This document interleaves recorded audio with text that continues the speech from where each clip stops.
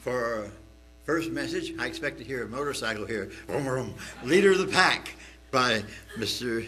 Shawn Witt. Okay? Mr. Witt. Well, good afternoon, everyone. Unfortunately, it's not about motorcycles. Sorry to mislead you. It's part of the fun, though. So pretty crazy if the weather out there, which kind of goes hand in hand with my message, so that'll kind of a good thing as well. So welcome to everybody who's here. Glad you all could make it here safely. It was a little bit crazy out there, like I was saying, but we all made it here safely, and I can hear the bomb in the background going down like it does every week. It's about ready to explode. There it is. Okay, with that, yes. Okay, so this is a pack. Sometimes people call these fanny packs and different things like that, but we in our family call this a pack. I'm the leader of the pack. This is Samuel's pack. Some of you may know that Samuel has a peanut allergy. So we carry an EpiPen in here. So it's very important that we take good care of this pack. I'll tell you that we've gone through many of these packs. I don't know how many of you know how fragile these things are, but they have a temperature, it says on the side, you're supposed to keep it between 68 degrees to roughly 77 degrees. Pretty hard to maintain that, so we have to be careful of these things. We've left them in the car before where it's 90 degrees. We've left it in the car when it's been 30 degrees. So both ends of the spectrum, these things become toast. So you have to replace it when it shows that it's discolored. So this one is obvious. This one is a bad one, so I've brought it as a reference. But we've gone through a few of these. And EpiPens, it's a type of epinephrine. It's an auto-injector. I think Ken would probably be able to demonstrate it better than I can, so I'm not going to really show. I am going to say, though, that this is a trainer, but you basically just stab it in your thigh and hold it for like 3 seconds to get the injection in, and then you rub it, and then obviously you're going to call 911. That's Samuel's pack, and carry an EpiPen in there. So, you keep this in case there's an anaphylactic situation. Thankfully, we've never had to use it. We've always been able to just give Samuel Benadryl when he has had issue. He's never been really in contact with peanuts to the point where we've had to use it, like I said, but we had Benadryl has helped, and that's kind of the first line of defense before you use the EpiPen.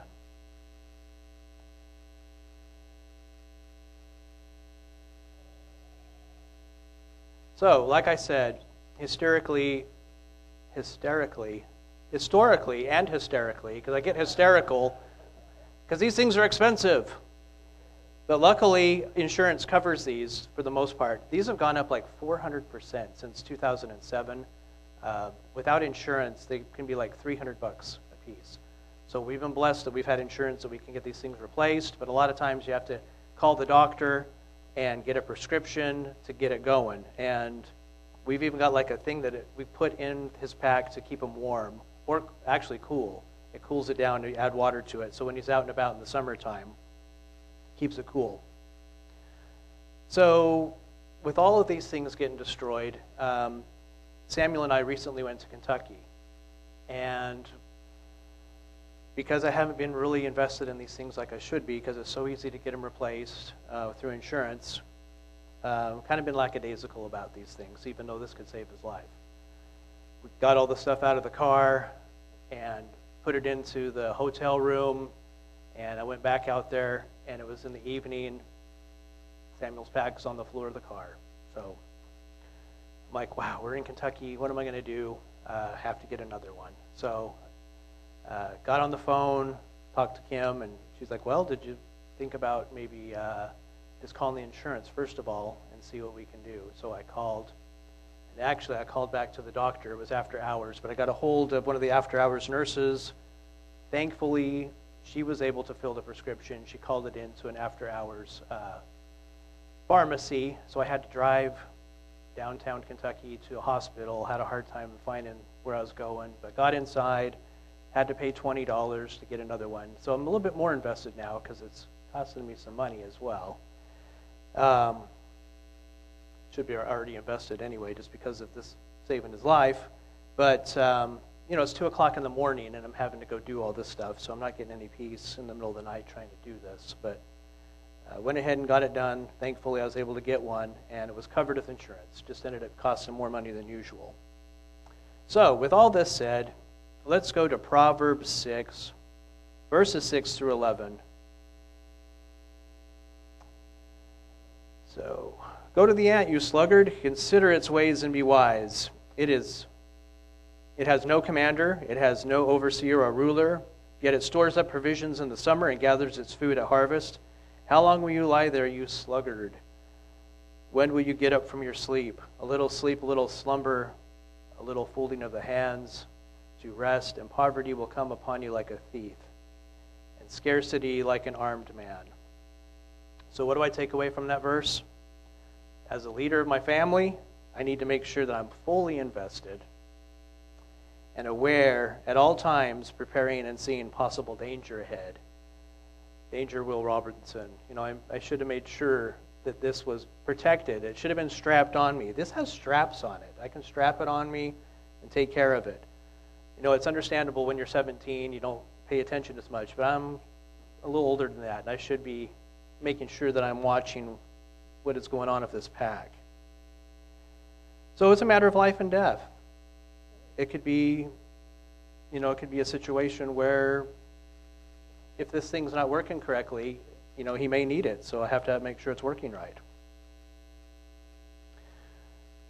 So having the priority and recognizing that this is a problem is a good step in the right direction. And I can't beat myself up for the past mistakes of EpiPen's gone bad, you know, in the cold and in the heat. Just got to move forward and make sure we take care of them from now on. So another example I'd like to present is when I went up to Alyssa's place. We were on our way to Kentucky. We stopped there, and last year Alyssa came down for Thanksgiving. I think it was just over a year ago, and she was driving at night before she came down, and she hit a curb and blew a tire out. And she got the tires replaced there, but came here and had another situation with the tire, so we got her tires replaced. So to make a long story short, she had new tires on her car just a year ago. So I figured, oh, her tires are fine. So when we got there, I just looking over her car, I looked, and the whole inside of her tires was worn bare. Like you could see the threads starting to come out. So I went and I alerted her. It's like, hey, you're going to need to get some tires on your car. Your front end alignment's way out. And they're getting ready to drive to Kentucky as well, her and Christopher. Thankfully, Christopher's car was in good running condition, so they ended up just taking her car. But the whole point of this is, in the past, before the feast, there was a lot of times with my family, I would wait till the last minute for car maintenance. We ended up dropping a lot of money on tithe, fixing our vehicles. So it's an important thing to me to make sure our vehicles are running well and taken care of. So I want to pass that on to Alyssa. Like, you really got to watch this kind of thing. Pay attention to your car, make sure that it's in good working order. She did get the oil changed before her trip. That was a good thing. But she really needed to make sure that the vehicle was roadworthy before she left. You know, it's easy to put things off. But it doesn't seem important at the time, maybe. Or maybe you got new tires on your car, you don't think much about it. But you got to make sure that as you're proceeding forward, that you're taking the time to make sure these things are working correctly. Another example I'd like to give you, I won't try to give you too many, but we bought a desk for Kim. This is right around the same time we got COVID, so I'll use the COVID excuse. But on her desk, it didn't come with the keyboard rack that you put the keyboard on, so her keyboard's up like this. And I used to be on an ergonomic team with General Electric. We'd go around making sure everybody's desks are set up correctly, so I know better. And I just kept putting it off. I'm like, hey, Kim, I'll take care of that later. And she's like this on the keyboard, to the point where finally, her shoulder was so painful she had to go to the chiropractor to get it checked out. And as of yesterday, she was crying in pain because of this horrible shoulder that she had had. And if I had just taken the time to fix that, be on top of things, she wouldn't have had that come to that point. So, because of my inaction, it affects other people as well. So the fact that I don't watch this to make sure it's taken care of, it could affect Samuel. Just keeping up on our priorities and such is a good thing to do. This might sound cheesy, but as a leader of the pack, I have to have the Boy Scout motto drilled in me that always be prepared. It's important to be prepared. But what does that mean to each of you? You may be thinking, I don't have to carry an EpiPen around.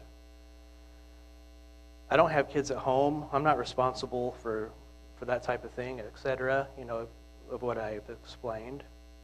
Well, to that I would say that each of us is a leader of a pack.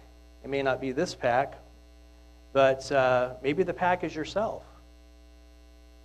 Or it can be people that God has placed in your life that you could be in charge of.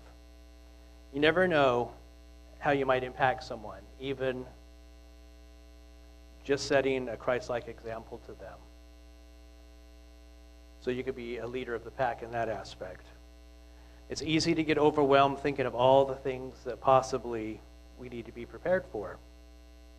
And if we're being honest, can we really be totally prepared for anything and everything that could possibly happen?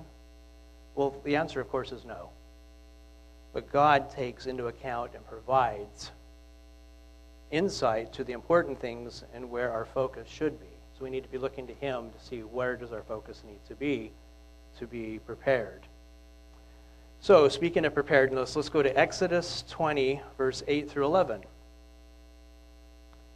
Remember the Sabbath day to keep it holy. 6 days you shall work in your labor, but the seventh day is the Sabbath of our Lord your God. On it you shall do no work, neither you, nor your son, nor your daughter, nor your male or your female servant, nor your animals, nor your foreigner residing in your towns. For 6 days the Lord made the heavens and the earth, the sea, and all that is in them.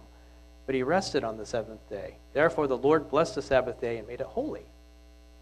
This is a direct commandment from God on being prepared on a daily basis. It shows how important it is to our Father for us to be prepared. To be able to keep the Sabbath day holy, we have to have the end mind. We have to have the end in mind when we're preparing throughout these 6 days to be ready for the Sabbath. I'll admit, unless we are intentional in preparation, the Sabbath sneaks up on us, even though it's every 7 days. It still can sneak up on us. You would think that we would have it down by now, but I'm going to tell on myself. Last night, because of the storm coming, Samuel and I thought, man, we better get to the store and get some stuff.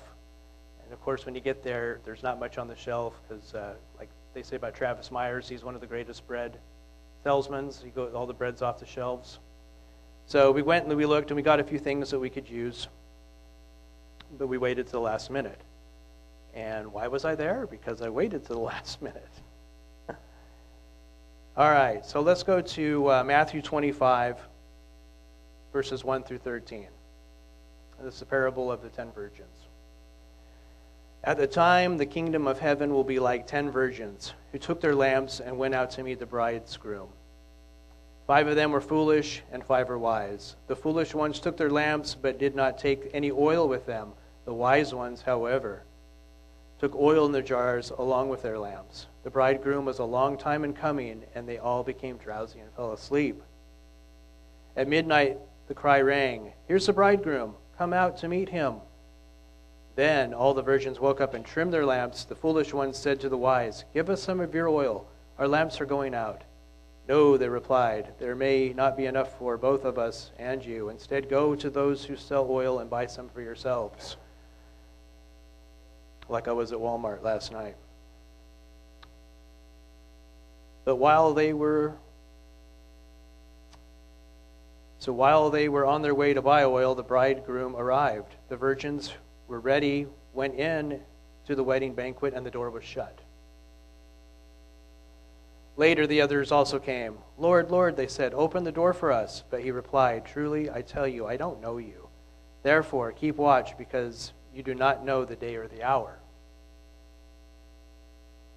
So I'll be the first to say it's not easy being prepared. Life gets messy, and we're being pulled in so many directions these days. We really are. But we have to cut through the noise. We have to think about what is truly important. What has to be done that's urgent, and what is not as important at the time. We only have so many hours in a day, and it's very easy to squander those times. You know, there's 24 hours in a day, but it's very easy to squander that time if we're not being mindful of it. And time goes by fast. Just think of how much time has gone by, you know, over the year 2021, how quickly it flew by. It seemed like it was 3 years with COVID going on, but it also flew by as well. You know, it's hard to believe that the pandemic started just, you know, over 2 years ago now. Time does really fly. Speaking of time flying, can you believe we're only 12 weeks away now from Passover season? Basically 89 days away. So we're about 12 weeks away, like I was saying. And we are certainly told to prepare ourselves. So we need to be preparing. But there's another aspect of Passover service I'd like to take a look at as well. So let's go to John 13, verses 12 through 17. So this is at the foot washing. When he had finished washing their feet, this is Jesus, he put on his clothes and he returned to his place. Do you understand what I've done for you? He asked them. You call me teacher and Lord, and rightfully so, for that is what I am. Now that I, your Lord and teacher, have washed your feet, you should also wash one another's feet.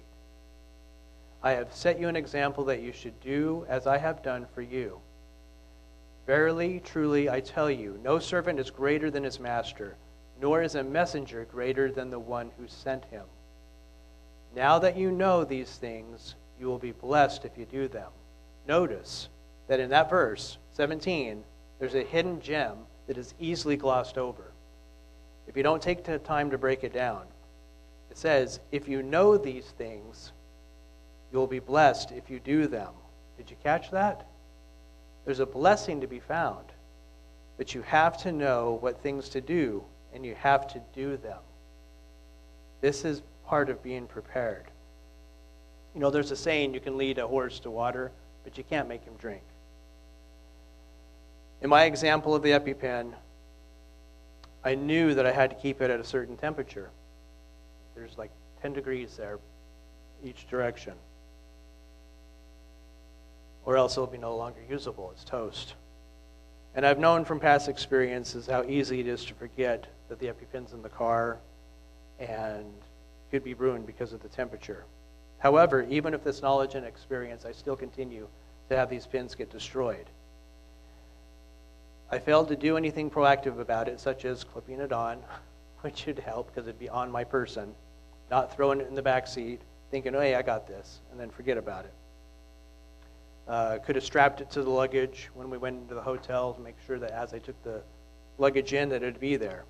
As a result, I did not reap the blessing of having peace when we got to Kentucky. I was on the phone after hours, calling doctors, trying to locate a pharmacy, getting a prescription filled, driving in the middle of the night, doing all the things I would rather not be doing. I'd rather be in the bed sleeping, which would have been a much better place to be.